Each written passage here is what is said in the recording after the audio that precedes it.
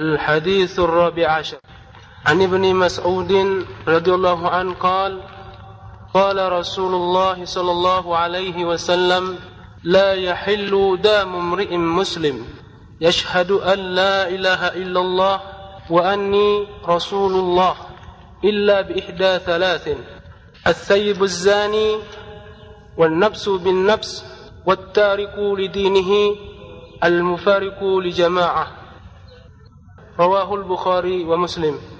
Dari Ibnu Mas'ud radhiyallahu anhu, semoga Allah meridhoinya, dia berkata bahwasanya Rasulullah sallallahu alaihi wasallam bersabda, tidak halal darah seorang muslim yang bersaksi bahwa tidak ada Tuhan yang hak untuk disembah selain Allah, dan bahwasanya aku adalah Rasulullah, yaitu utusan Allah, kecuali dengan salah satu dari tiga hal. Yang pertama yaitu orang tua yang berzina, kemudian membunuh jiwa, kemudian yang ketiga meninggalkan agamanya dan berpisah dari jamaah. Diriwayatkan oleh Bukhari dan Muslim. Bismillahirrahmanirrahim. Alhamdulillahirabbil alamin. Wassalatu wassalamu ala ashrafil anbiya'i wal mursalin Nabiyyina Muhammad wa ala alihi wa ashabihi wa man tabi'ahum bi ihsanin ila yaumiddin, amma ba'. Baik, kemarin sudah kita bahas hadis 13. Apa bunyi hadisnya, Syarif? La yu'minu ahadukum hatta yuhibba li akhihi ma yuhibbu li nafsihi. Yu'minu ahadukum hatta yuhibba li akhihi ma yuhibbu li nafsihi. Ahsant. Apa isi maksud hadis ini, Ahid? Inti isi maksud hadis. Seseorang itu beriman apabila dipandang dia mencintai dirinya sendiri sebagaimana dia mencintai saudara,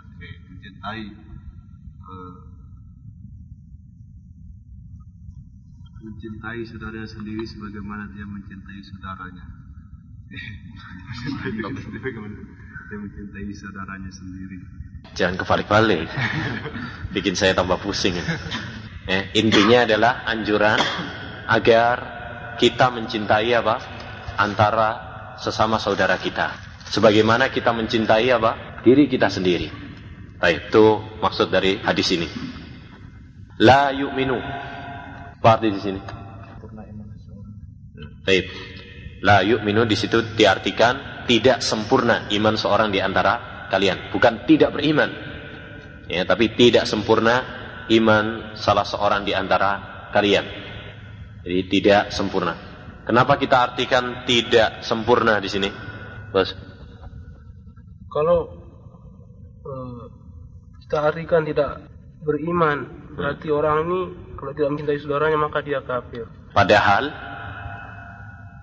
tidak sampai derajat apa? Mengeluarkan seorang dari Islam. Didukung lagi dengan hadis, ya. Hadis dalam riwayat yang lain yang menunjukkan bahwasanya maksud la yu'minu di situ adalah kamal, kesempurnaan. Kemarin saya sebutkan ada 3 derajat tentang penafian. Ya, ada beberapa tingkatan penafian. Roni, ada berapa, Ron? Ada 3.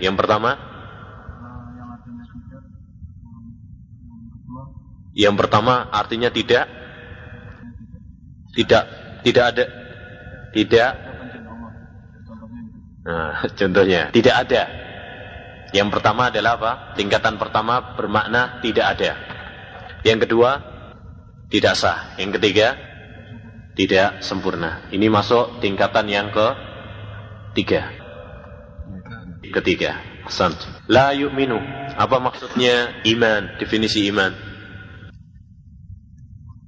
Artinya iman, la yu'minu, tidak sempurna iman. Apa yang dimaksud dengan iman? Yang lisan,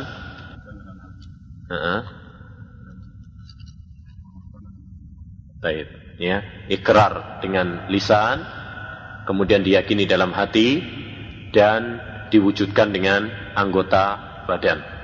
La yu'minu ahadukum hatta yuhibba Artinya cinta, yuhibba. Apa artinya mahabbah, Mahmud? Apa artinya mahabbah? Hatta yuhibba, cinta. Apa artinya cinta? Baik, tidak perlu dijelasin lagi. Berarti nggak usah ditanyain ya. Baik, kelas. Jazakumullah khair. Kita lanjutkan sekarang hadis yang ke-14. Bismillahirrahmanirrahim. Qala al-musannif rahimahullah an Ibnu Mas'ud radhiyallahu anhu qala Rasulullah sallallahu alaihi wasallam la yahillu damu imri'in muslimin illa bi ihda salas as-sayyibu az-zani wan nafsu bin nafsi wat tariku lidinihi al-mufariqu lil jamaah rawahu al-Bukhari wa Muslim. Dari sahabat Abdullah ibn Mas'ud, ya, langsung nggak pakai kunyah karena sudah pernah dibahas. Hadis keberapa? Masih ingat? Hadis keempat, ya, yang menceritakan tentang haddatsana Rasulullah wa huwas shadiqul masduq inna hadakum yujma'u. Nah, itu ya, sudah kita bahas pada hadis yang keempat. Sekarang untuk kedua kalinya pada hadis ke-14. Qala, beliau mengatakan, qala Rasulullah sallallahu alaihi wasallam, Rasulullah sallallahu alaihi wasallam bersabda, la yahillu, tidak halal. Tidak halal berarti apa? Haram. Karena tidak halal berarti haram. Dan banyak dalil-dalil yang lain yang serupa dengannya, ya, yang Allah Subhanahu wa taala tegaskan tidak halal, yang maksudnya adalah haram. Seperti dalam surat Al-Baqarah tentang ayat perceraian, fa in talaqaha fala tahillu lahu min ba'du hatta tankiha zaujan ghairah. Kalau sudah cerai 3 kali, ya, cerai bain, maka tidak halal lagi wanita tersebut, istrinya itu, sehingga dia menikah lagi dengan orang lain. Jadi kalau orang sudah cerai 3 kali, maka apa? Istrinya adalah seperti orang lain. Sudah tidak lagi istrinya, tidak halal lagi. Sehingga kalau mau kembali lagi, nyesel misalkan, waduh, ya, nyesel aku, kenapa kok mencerai istri saya? Kalau sudah 3 kali, tidak halal lagi untuk kembali bersatu lagi, sampai apa? Kata Allah, hatta tankiha zaujan ghairah, sehingga dia menikah lagi dengan orang lain. Menikah lagi dengan orang lain, kemudian orang lain tersebut apa? Menjimainya. Harus ini. Kalau sekedar akad tidak boleh. Menjimainya, ya, kemudian menceraikannya.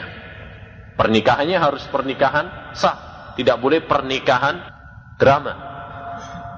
Jadi pinjaman, ya, karena untuk menghalalkan.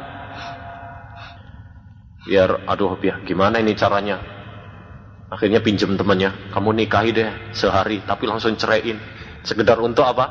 Menghalalkan, tidak boleh. Inilah yang dilaknat oleh Allah Subhanahu wa taala dalam sebuah hadis, la'anallahu al-muhallila wal muhallalalah. Allah melaknat orang yang nikah tahlil, ya, untuk sekedar menghalalkan. Ini diharamkan dan dilaknat oleh Allah Subhanahu wa taala. Demikian juga dalam hadis-hadis yang lain yang serupa, ya, bermakna la yahillu, maksudnya adalah haram. Seperti hadis riwayat Bukhari Muslim, la yahillu limra'atin tu'minu billahi wal yaumil akhir an tusafira biduni mahram. Tidak halal bagi seorang wanita yang beriman kepada Allah dan hari akhir untuk melakukan perjalanan safar tanpa mahram. La yahillu maksudnya adalah apa? Haram. Oleh karena itu seorang wanita, imra'ah di situ umum, baik masih gadis maupun sudah menikah, ya, jelek maupun cantik, semuanya adalah karena lafadznya umum. La yahillu limra'atin, umum, nakirah. Dan nakirah jatuh setelah nafi yufidul umum, sebagaimana dalam al-usul. Nakirah yang jatuh setelah nafi, la yahillu, nafi, ya, maka menunjukkan adalah umum. Baik. Demikian juga hadis yang lain, misalkan la yahillu li muslimin ayyahjuru akhahu fawqa salas. Tidak halal bagi seorang muslim untuk mendiamkan saudaranya. Jadi enggak mau bicara dengan saudaranya lebih dari 3 hari. Kalau ada pertengkaran, ya, kemudian nggak mau nyapa, nggak mau ngomong, nggak boleh lebih dari 3 hari. Kalau 1 hari, 2 hari, 3 hari boleh. Lebih dari itu tidak diperbolehkan. Ya, namanya orang kadang pertengkaran, suatu hal yang wajar. Tapi kalau lebih dari 3 hari, maka tidak diperbolehkan. Ya, nah. Dan hadis-hadis yang lain yang menunjukkan bahwasanya makna la yahillu adalah apa? Haram. Jelas ini ya. Selanjutnya la yahillu damu mri'im muslimin. Tidak halal darah seorang muslim. Tidak halal darah seorang muslim. Bukan berarti darah di sini darah beneran ya. Kita tidak berbicara tentang hukum minum darahnya. Dracula nanti kalau makan minumnya. Tapi kita berbicara maksudnya di sini adalah kinayah tentang apa? Pembunuhan. Tidak boleh membunuh seorang muslim. Itu maksudnya, menumpahkan darahnya. Disebut lafadz dam karena biasanya pembunuhan itu adalah mengeluarkan darah. Ya, dengan tusukan misalkan. Atau pembunuhan yang biasanya mengeluarkan apa? Darah. Hatta tembak juga ya. Tembak misalkan. Bukan berarti kalau tidak mengeluarkan darah, oh ini kan yang dimaksudkan la yahillu damu. Kalau mengeluarkan darah, berarti kalau nggak mengeluarkan darah nggak apa-apa nih. Disetrum, dicekik, diracun mungkin, ya, tidak mengeluarkan darah. Ini bukan maksud. Jadi maksud la yahillu damu mri'in pokoknya adalah apa? Pembunuhan. Baik mengeluarkan darah ataupun tidak mengeluarkan darah. Ya, kenapa? Karena inilah bahasa Arab. Rasulullah SAW dalam hadisnya, Inna dima'akum wa amwalakum wa a'radakum haramun alaikum. Sesungguhnya darah-darah kalian, harta-harta kalian, kehormatan-kehormatan kalian haram atas kalian. Maksudnya apa? Haram pembunuhan, menumpahkan darah saudaranya, tidak boleh mengganggu hartanya, dan tidak boleh mengganggu kehormatannya. Itu sudah populer di dalam bahasa Arab. Jadi kalau ada pemahaman ganjil seperti tadi, loh itu kan yang diharamkan yaitu kalau apa? Darahnya. Ya, maka ini adalah pemahaman yang syad, ya, yang sangat ganjil, yang tidak ada seorang pun yang faham bahasa Arab memahami seperti itu. Atau mungkin orang Badui pun nggak memahami seperti itu. Ya. Selanjutnya, damum mri'im muslim, seorang muslim. Muslim, mudzakkar atau muannas? Mudzakkar. Mudzakkar itu apa? Laki-laki. Kalau muannas perempuan. Jadi kalau muannas muslimatin gitu. Tapi di sini dikatakan oleh Rasulullah SAW tidak halal darah seorang muslim. Laki-laki, mudzakkar. Pertanyaannya, apakah berarti kalau muslimah berarti halal? Hadisnya kan apa? Muslimin mudzakkar. Berarti kalau muslimah halal dong. Ini juga pemahaman yang ganjil. Kita harus memahami secara benar. Ya. Jadi lafadz muslim di sini tidak menafikan muslimah, muannas. Kenapa? Karena kita harus tahu faham kaidah bahwa kalau disebut lafadz dalam Al-Quran maupun hadis dengan kata mudzakkar, maka masuk di situ apa? Muannas. Seperti misalkan ya ayyuhalladzina amanu, wahai orang-orang yang beriman. Bagi kita yang belajar bahasa Arab, kita akan faham bahwasanya itu adalah panggilan untuk kaum laki-laki. Ya ayyuhalladzina, alladzina itu adalah untuk laki-laki. Tapi tidak ada yang memahami bahwasanya maksudnya di situ khusus laki-laki saja, perempuan nggak masuk, nggak ada. Ya ayyuhalladzina amanu kutiba alaikumusiyam. Domirnya kan di situ kum, alaikum, bukan alaikunna. Ya, berarti khusus laki-laki saja? Tidak. Ya, jadi kalau ada lafadz yang itu laki-laki, maka perempuan apa? Mesti masuk. Ya, kecuali ada dalil yang membedakan. Jadi aslinya hukum yang diberikan kepada laki-laki, hukum masuk juga termasuk apa? Perempuan. Sampai ada dalil yang membedakan.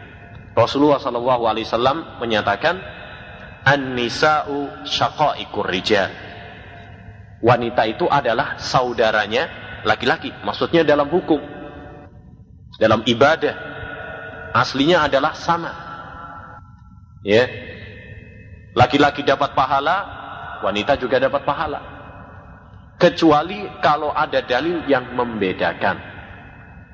Misalkan dalam warisan, ya, kalau perempuan setengahnya laki-laki, atau dalam jenazah misalkan letaknya, kalau laki-laki di kepalanya, ya, mensolatinya maksud saya, ya. Kalau perempuan, ya, di antara dadanya, di antara dada dan perut. Beda, ada perbedaan. Kenapa kita membedakan? Karena ada dalilnya. Kalau tidak ada dalilnya, maka aslinya adalah apa?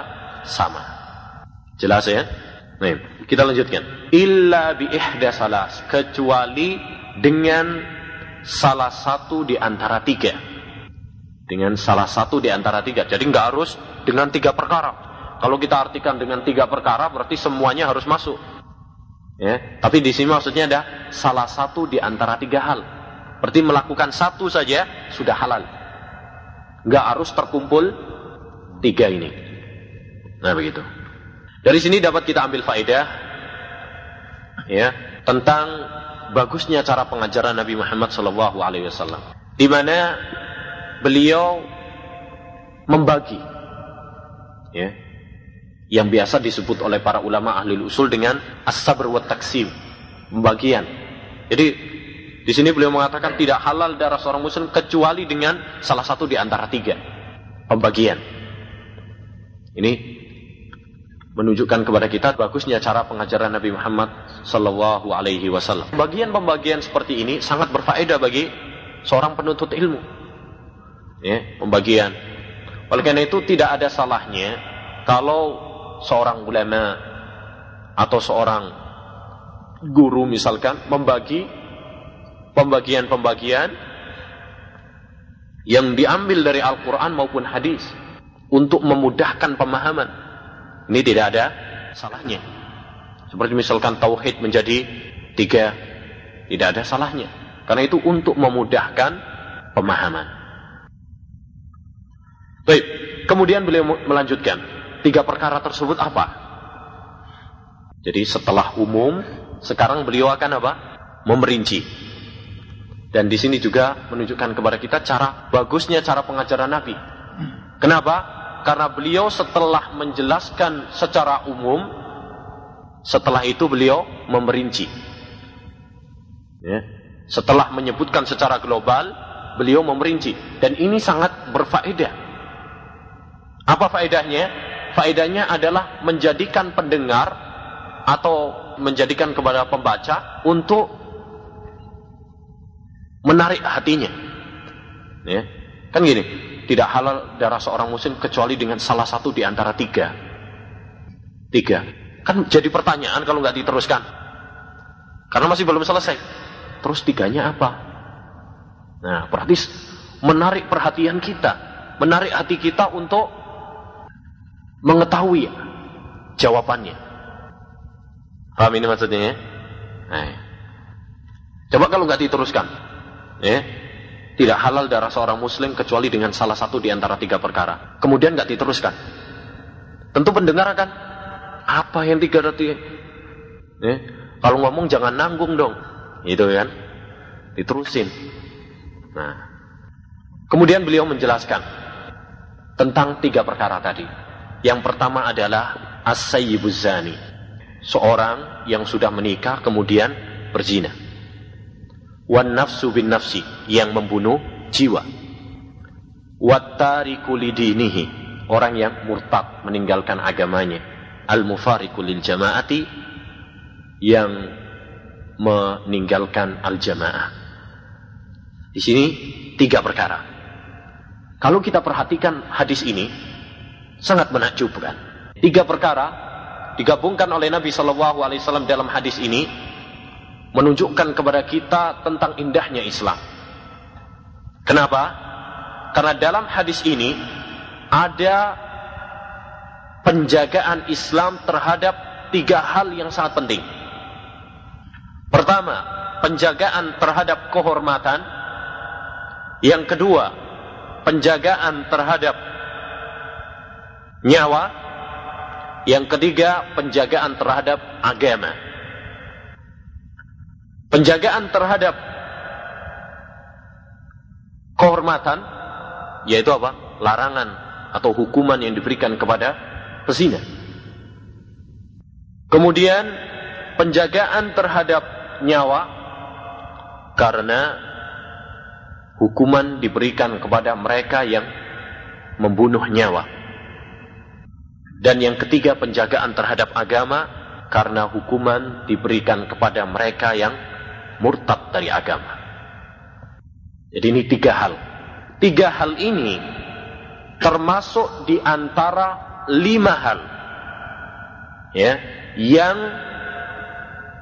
disebut oleh para ulama dengan ad-daruriyatul khams, yang semua agama datang dengannya. Ya, agama-agama samawi, Yahudi dan Nasrani, Islam, ya, dan semua agama mereka datang untuk mengajarkan 5 ini. Yang pertama adalah menjaga agama. Yang kedua, menjaga nyawa. Yang ketiga, menjaga kehormatan. Yang ini sudah disebutkan di dalam hadis ini. Yang keempat, menjaga akal. Yang kelima, menjaga harta. Ini yang biasa disebut oleh para ulama dengan ad-daruriyatul khams. Ya. Agama Islam sebagai agama yang rahmatan lil alamin, ya, rahmat bagi semua alam, semua manusia dan jin. Dia datang untuk menjaga 5 hal ini. Dia datang menjaga agama. Oleh karenanya Islam sangat menganjurkan tentang tauhid, ya, agar manusia mengesahkan Allah Subhanahu wa taala dalam ibadahnya, dan melarang keras dari kesyirikan dengan segala sarana dan bentuknya. Menjaga nyawa. Oleh karena itu Allah Subhanahu wa taala dan Rasulnya sangat keras melarang pembunuhan.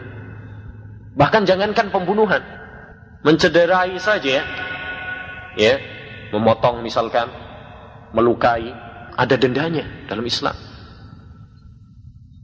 Ya, ada dendanya, dan dendanya berat. Menunjukkan kepada kita kehormatan nyawa dalam Islam. Kemudian yang ketiga, menjaga apa? Kehormatan. Oleh karena itu secara keras juga Islam melarang dari perzinahan. Demikian juga melarang dari menasabkan diri kepada selain bapaknya. Karena Islam menjaga kehormatan, menjaga nasab. Ya. Kemudian menjaga akal. Oleh karena itu Allah Subhanahu wa taala melarang minuman-minuman yang memabukkan, yang dapat merusak akal, yang disebut dengan khamr. Khamr itu semua bentuk minuman yang dapat merusak akal, menutupi akal. Khamr itu menutup. Apa saja namanya itu disebut khamr. Sekarang ganja lah istilahnya, atau apa lagi? Tahu apa namanya itu, pil-pil itu. Pokoknya yang dapat bikin orang teler. Nah, itu disebut apa? Khamr, yang dapat merusak akal. Yang kelima yaitu apa? Harta. Oleh karena itu Islam melarang pencurian. Bahkan memberikan hukuman yang keras terhadap para pencuri. Semua ini ya ikhwani menunjukkan kepada kita bahwa Islam adalah agama yang indah. Ya, Islam adalah agama yang adil. Islam adalah agama yang mengajarkan kepada kita kemaslahatan. Oleh karena itu, dengan mengetahui ya, indahnya Islam seperti ini, maka kita akan bertambah mantap, ya, bertambah kuat iman kita, bertambah yakin dengan kebenaran agama yang kita peluk ini. Selanjutnya kita bahas satu persatu. As-sayyibuz zani. As-sayyib adalah, maksudnya as-sayyib adalah seorang yang telah menggauli istrinya dengan pernikahan yang sahih. Ya, seorang yang sudah menikah dengan nikahan yang sahih dan dia sudah jima dengan istrinya. Itu yang disebut dengan apa? As-sayyib. Artinya, kalau dia cuma sekedar akad saja tapi belum jima, ini belum disebut apa? As-sayyib. Harus yaitu apa?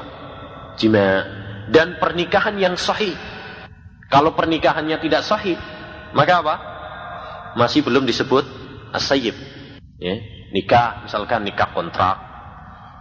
Tahu nikah kontrak? Nikah mut'ah. Ya, nikah cuma sebulan tok. Misalkan, ntar kalau habis sebulan habis kontrakannya. Ini nikah mut'ah yang diharamkan oleh Rasulullah SAW. Memang pernah dihalalkan, tetapi kemudian apa? Diharamkan sampai kiamat.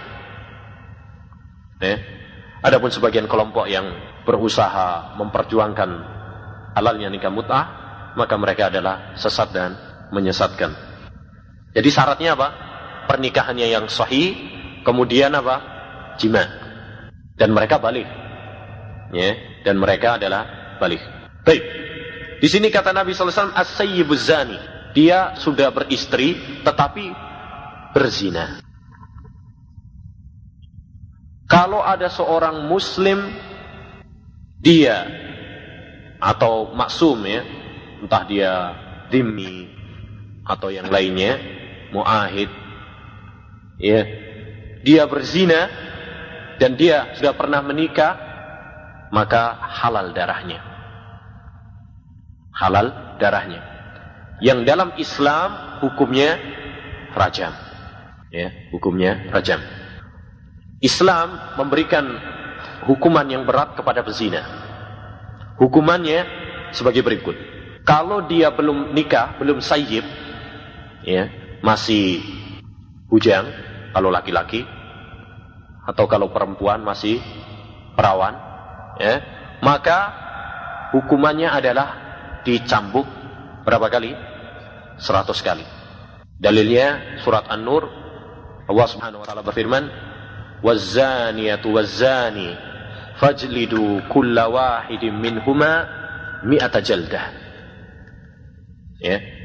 Pezina perempuan dan pezina laki-laki, maka cambuklah mereka sebanyak 100 cambukan. 100 kali cambukan. Kemudian hukuman yang kedua, setelah dicambuk 100, lalu diasingkan setahun. Ya, ini kalau zaman dulu, ya, diasingkan tambah bagus, bisa bertobat.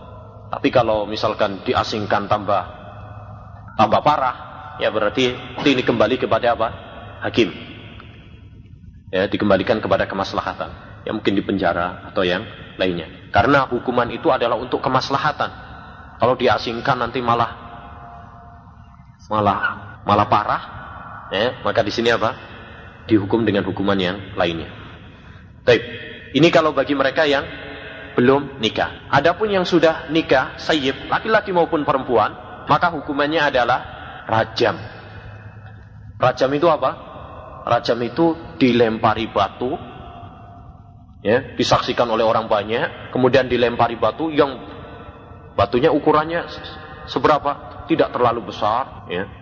Nanti yang besar gini, enggak, langsung mati, enak dia, ya. Dan juga tidak terlalu kecil gini, wah, lama, enggak, sedang, ya, sedang.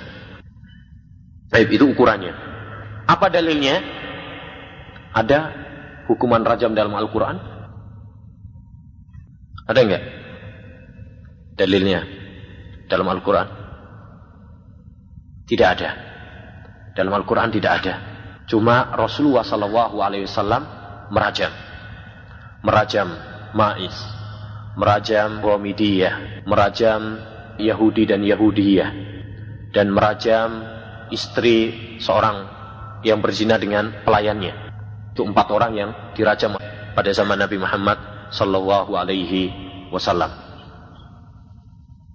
Jadi tidak ada di dalam Al-Quran. Oleh karena itu, Umar bin Khattab radhiyallahu anhu berkhutbah. Dia naik mimbar lalu mengatakan, ya, sesungguhnya rajam adalah hak. Ada. Rasulullah sallallahu alaihi wasallam pernah merajam, dan kami sesudahnya juga apa? Merajam.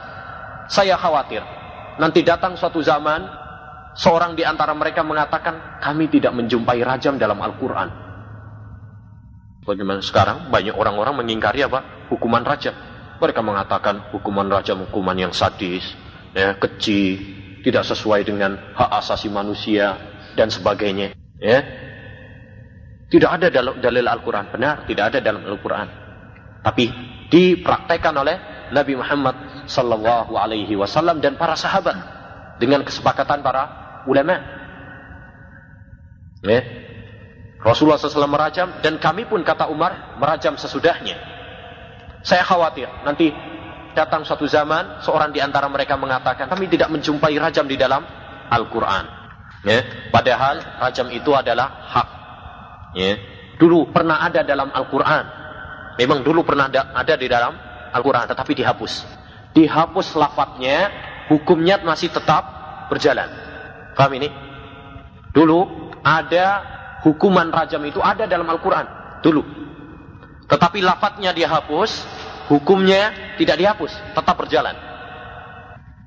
Karena itu nasakh, ya, hukum penghapusan itu ada yang lafadznya terhapus, tetapi hukumnya tetap berjalan. Di antaranya contohnya adalah apa? Rajam ini. Lafadznya sudah terhapus, tidak ada lafadznya. Kalau dijumpai dalam Al-Quran nggak ada. Tapi hukumnya masih tetap berjalan. Hukum rajam. Karena dipraktekkan oleh Nabi dan para sahabatnya. Paham ini, ya? Dipraktekkan oleh Nabi dan para sahabatnya.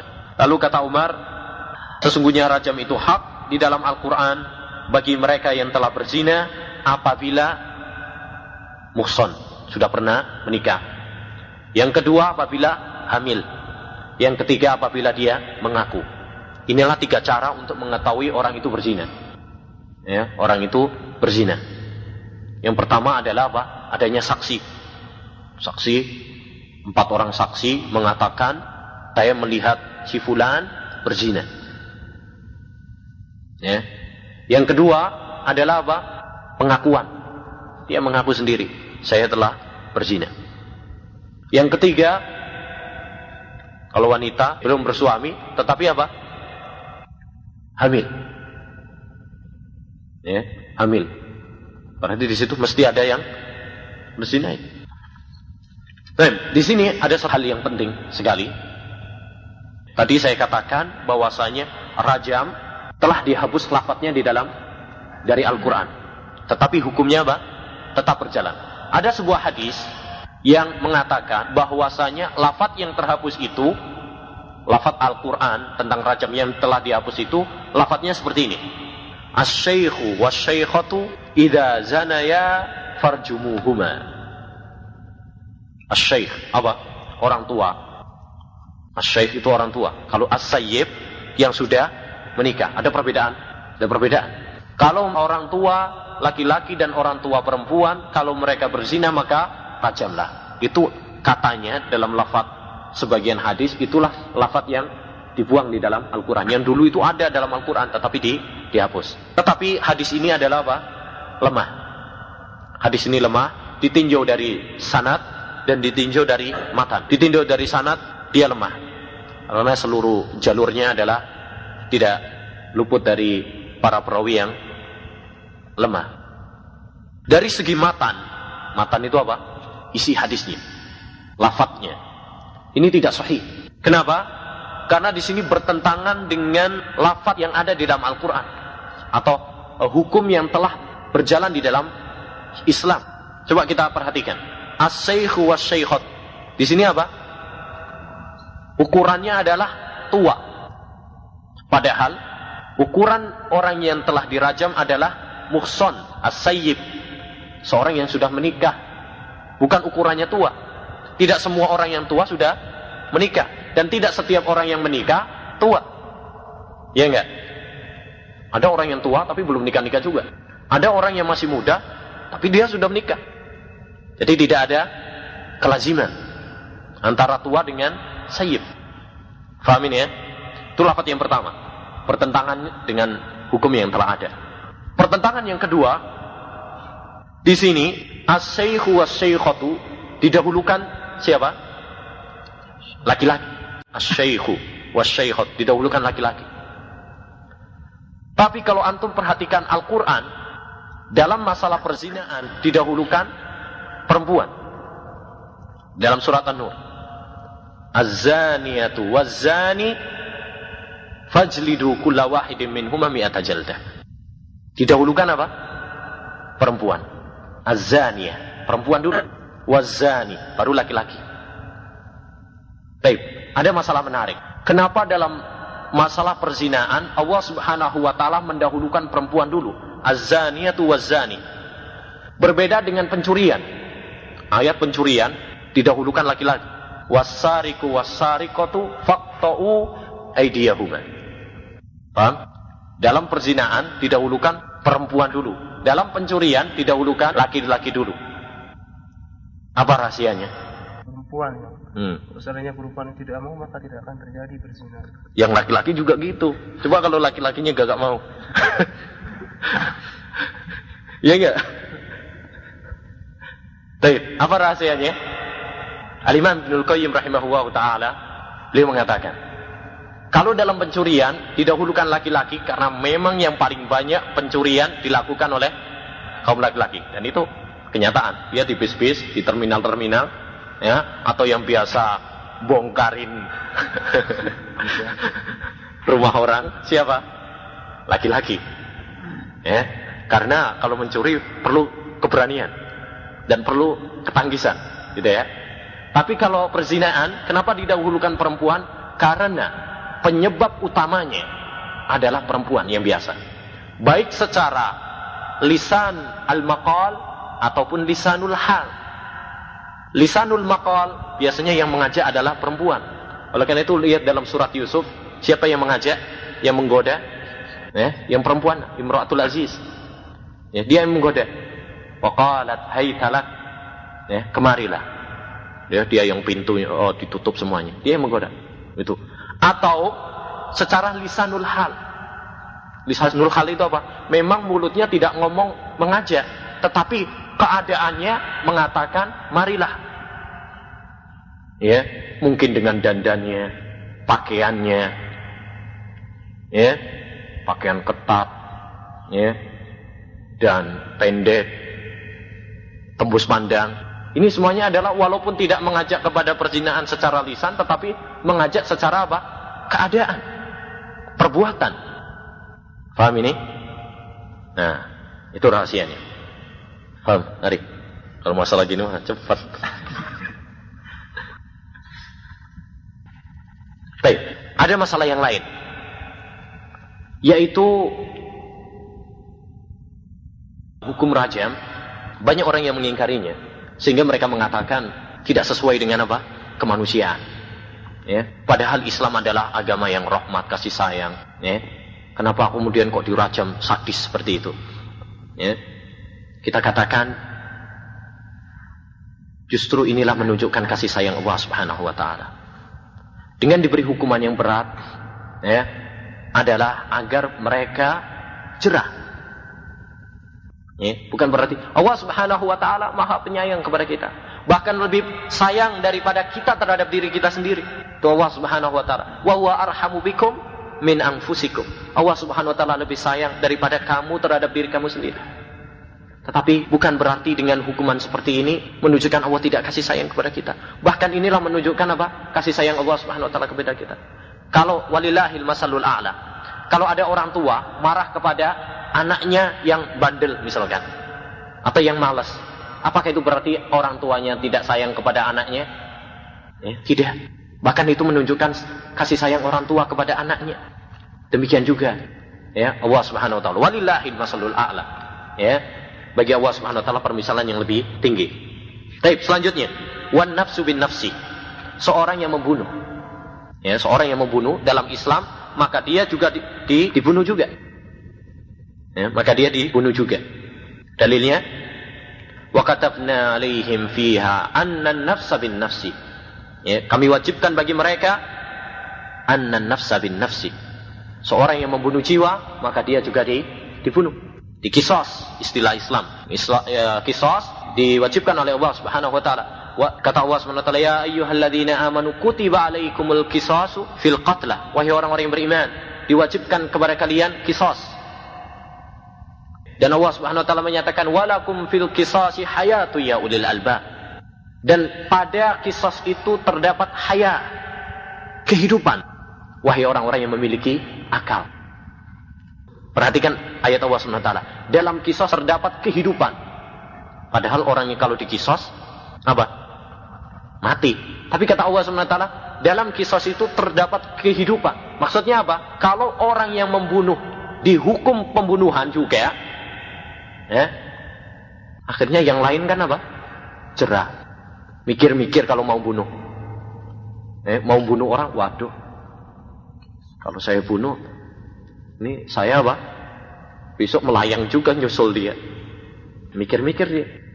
Tapi kalau dibunuh, masuk penjara 10 tahun, lumayan, sekarang masih 20 tahun.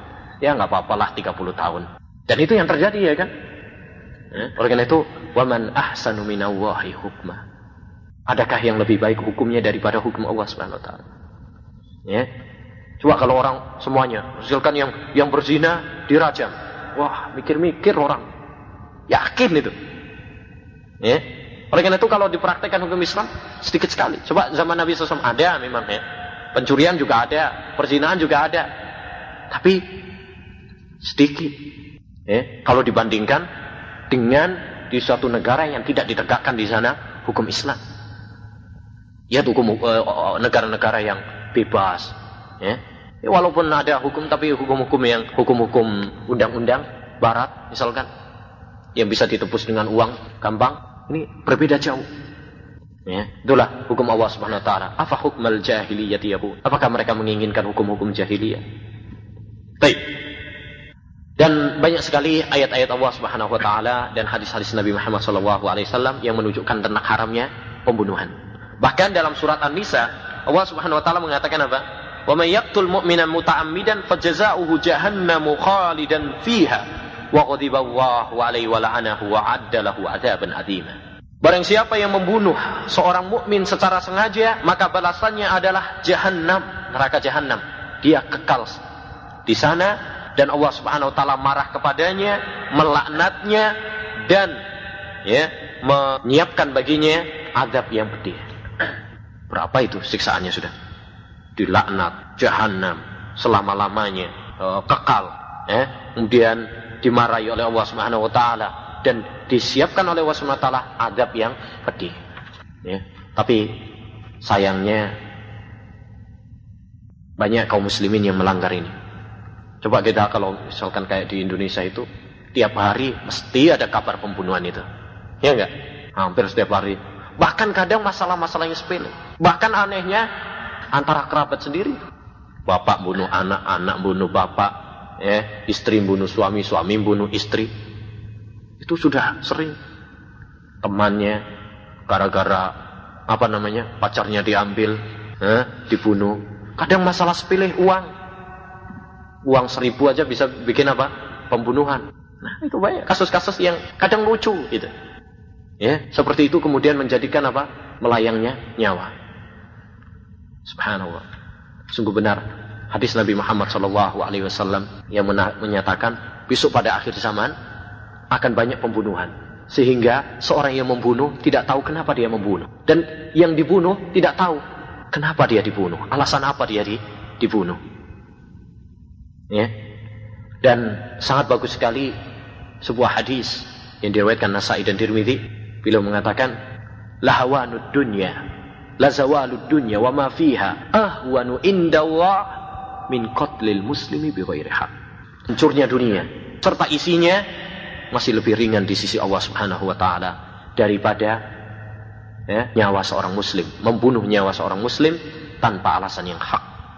Jadi darah seorang muslim adalah sangat mulia dan sangat dihargai, dimuliakan di dalam Islam. Baik. Kalau ada pertanyaan, bagaimana cara kisos? Dibunuh model gimana? Ya. Kisos pembunuhannya caranya seperti dia membunuhnya. Kalau orang tersebut membunuhnya dengan dipukul kepalanya pakai batu misalkan, maka dia dipukul pakai batu. Ya, wa in aqabtum fa'aqibu bimisli ma uqibtum. Itu dalilnya. Jadi serupa. Oleh karena itu tatkala tahu ceritanya ya, kisah Yahudi yang membunuh seorang budak perempuan, ya. Lalu budak perempuan tersebut dijepit dengan 2 batu kepalanya untuk mengambil kalungnya emas. Itu orang-orang Yahudi, sangat keji, licik, sadis. Ya. Dan itu sampai sekarang. Lihat orang-orang Yahudi yang membantai saudara-saudara kita di Palestina, di Irak, ya, dan sebagainya. Itu sampai sekarang. Tapi anehnya mereka kemudian menuduh orang-orang Islam teroris. Ya, mereka tidak menjaga hak asasi manusia. Apa artinya hak asasi manusia? Mereka yang membantai kaum muslimin, kemudian ditembakkan kepada kaum muslimin. Baik. Setelah itu diselidiki oleh Nabi, ternyata Yahudi itu yang bunuh. Akhirnya Yahudi tersebut mengaku, lalu ditindih seperti apa yang dia lakukan terhadap budak perempuan tadi. Inilah cara kisos yang benar. Cara kisos yang benar yaitu dengan serupanya. Kalau dia dengan mencekik, ya dicekik juga. Ya, dicekik juga. Tapi kalau memang sulit, misalkan pembunuhannya memang sulit, maka dipancung dengan pedang. Baik. Selanjutnya ada beberapa pengecualian ya. Apakah di sana kalau misalkan seorang muslim yang membunuh orang kafir, harbi, ya, apakah juga dia dikisos? Tidak dikisos. Karena ada hadis la yuqtalul muslimu bikafir. Seorang muslim itu tidak dibunuh karena membunuh orang kafir. Karena Islam agama yang lebih tinggi daripada selainnya. Demikian juga misalkan orang majikan ya membunuh budaknya. Orang bapak membunuh anaknya. Oh tadi bukan majikan ya. Orang merdeka membunuh orang budak. Tapi kalau laki-laki membunuh perempuan, dikisos? Dikisos. Enggak ada bedanya. Laki-laki perempuan, kalau semuanya perempuan bunuh laki-laki, ya dikisos juga. Sama saja. Tapi yang terakhir, wattariku lidinihi al-mufariqu lil jamaah. At-tariku lidinihi, meninggalkan agamanya, yakni murtad. Dalam sebuah hadis Rasulullah bersabda, man baddala dinahu faqtuluh. Siapa yang murtad maka bunuhlah dia. Ya, perangi. Orang-orang yang murtad wajib diperangi. Oleh karena itu, setelah ditinggal oleh Nabi Muhammad SAW dan banyak orang-orang yang murtad, maka Abu Bakar memerangi mereka.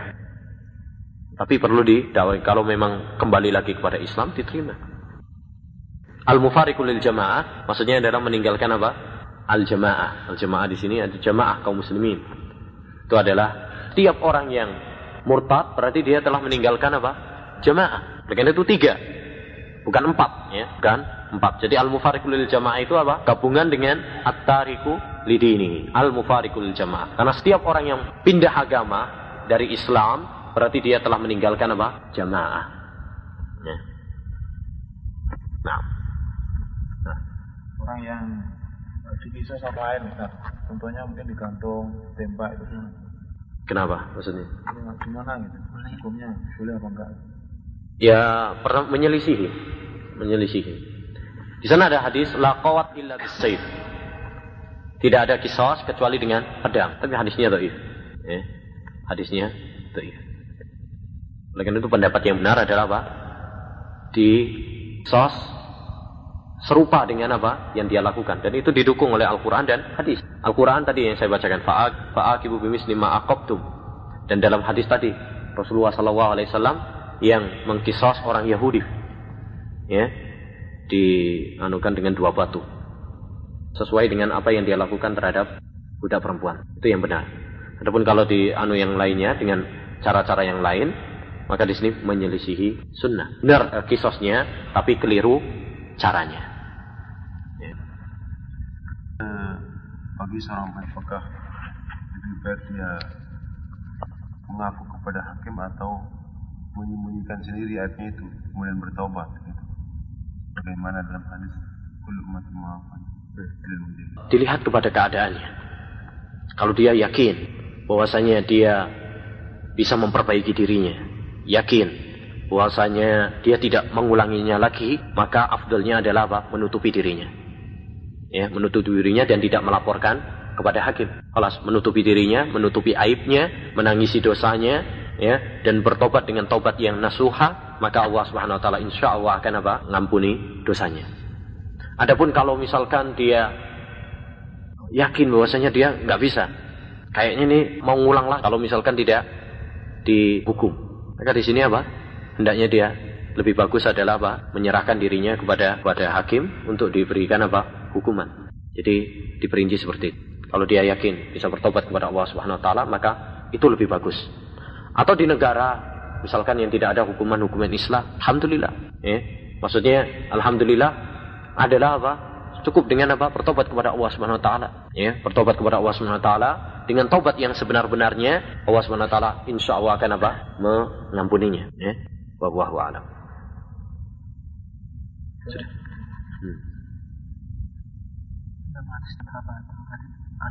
Apa ini itu kan lama. Belum kayaknya itu bisa naik ke Hasan Gairing ya itu. Apanya? Nggak bisa. Para ulama bersepakat tentang dhaifnya hadis tersebut. Dan seluruh jalurnya parah. Banyaknya jalan itu belum menunjukkan nanti bisa terangkat. Biar 1000 pun, tapi kalau misalkan di sananya ada pendusta, ini ada yang ditinggalkan hadisnya, nggak bisa terangkat. Jadi syaratnya bisa terangkat itu kalau apa? Ringan. Kalau ringan. Tapi kalau sudah parah sekali, nggak bisa terangkat. Itu kan di Aceh saja itu diberlakukan hukum sebat kalau yang zina itu. Kemarin ada tadi itu dengar tadi. Tapi kayaknya bukan 100 kali, kayaknya cuma berapa kali gitu. Itu disebut tergantung pada negara. Kalau negara mengizinkan, maka boleh. Tapi kalau negara tidak mengizinkan, maka nggak boleh. Ya, tidak diperbolehkan. Ya tahu itu. Kayaknya diperbolehkan itu, diizinkan itu kayaknya. Saya pernah dengar kalau negara Aceh diberi izin untuk menegakkan hukum Islam. Ya. Kalau memang diizinkan oleh negara aslinya, negara Indonesia, maka ini tidak mengapa karena sudah mendapatkan izin.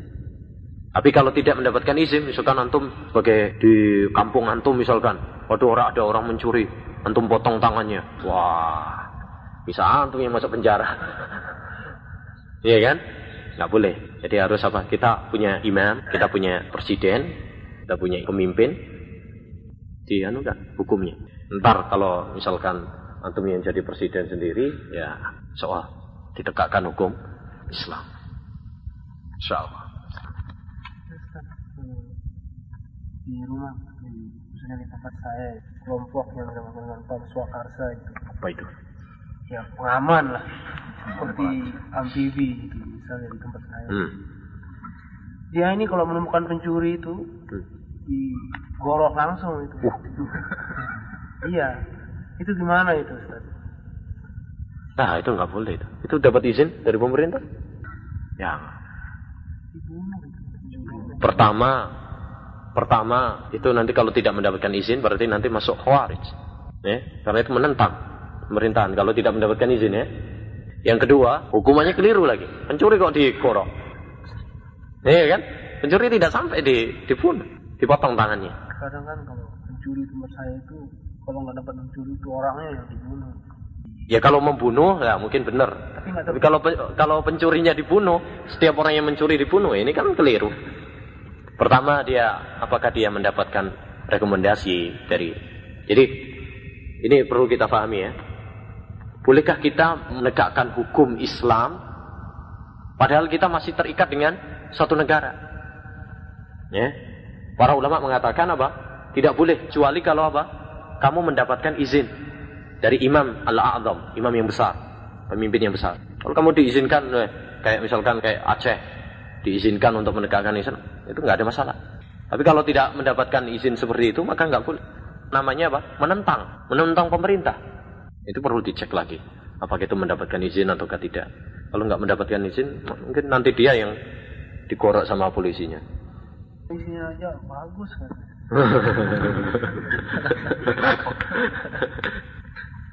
Ya, itu tergantung pada tadi. Terus yang lalu cuma keliru juga. Pencuri bukan dibunuh. Pencuri dipotong tangannya. Kecuali nanti kalau misalkan sudah berkali-kali. Berkali-kali. Tapi kalau berkali-kali nggak bisa juga. Berkali-kali, kalau sudah 4 kali sudah hilang semuanya, mau mencuri pakai apa? Mencuri pertamanya yaitu dengan apa? Pertama tangan kanan. Setelah itu kaki kiri. Ya mirip.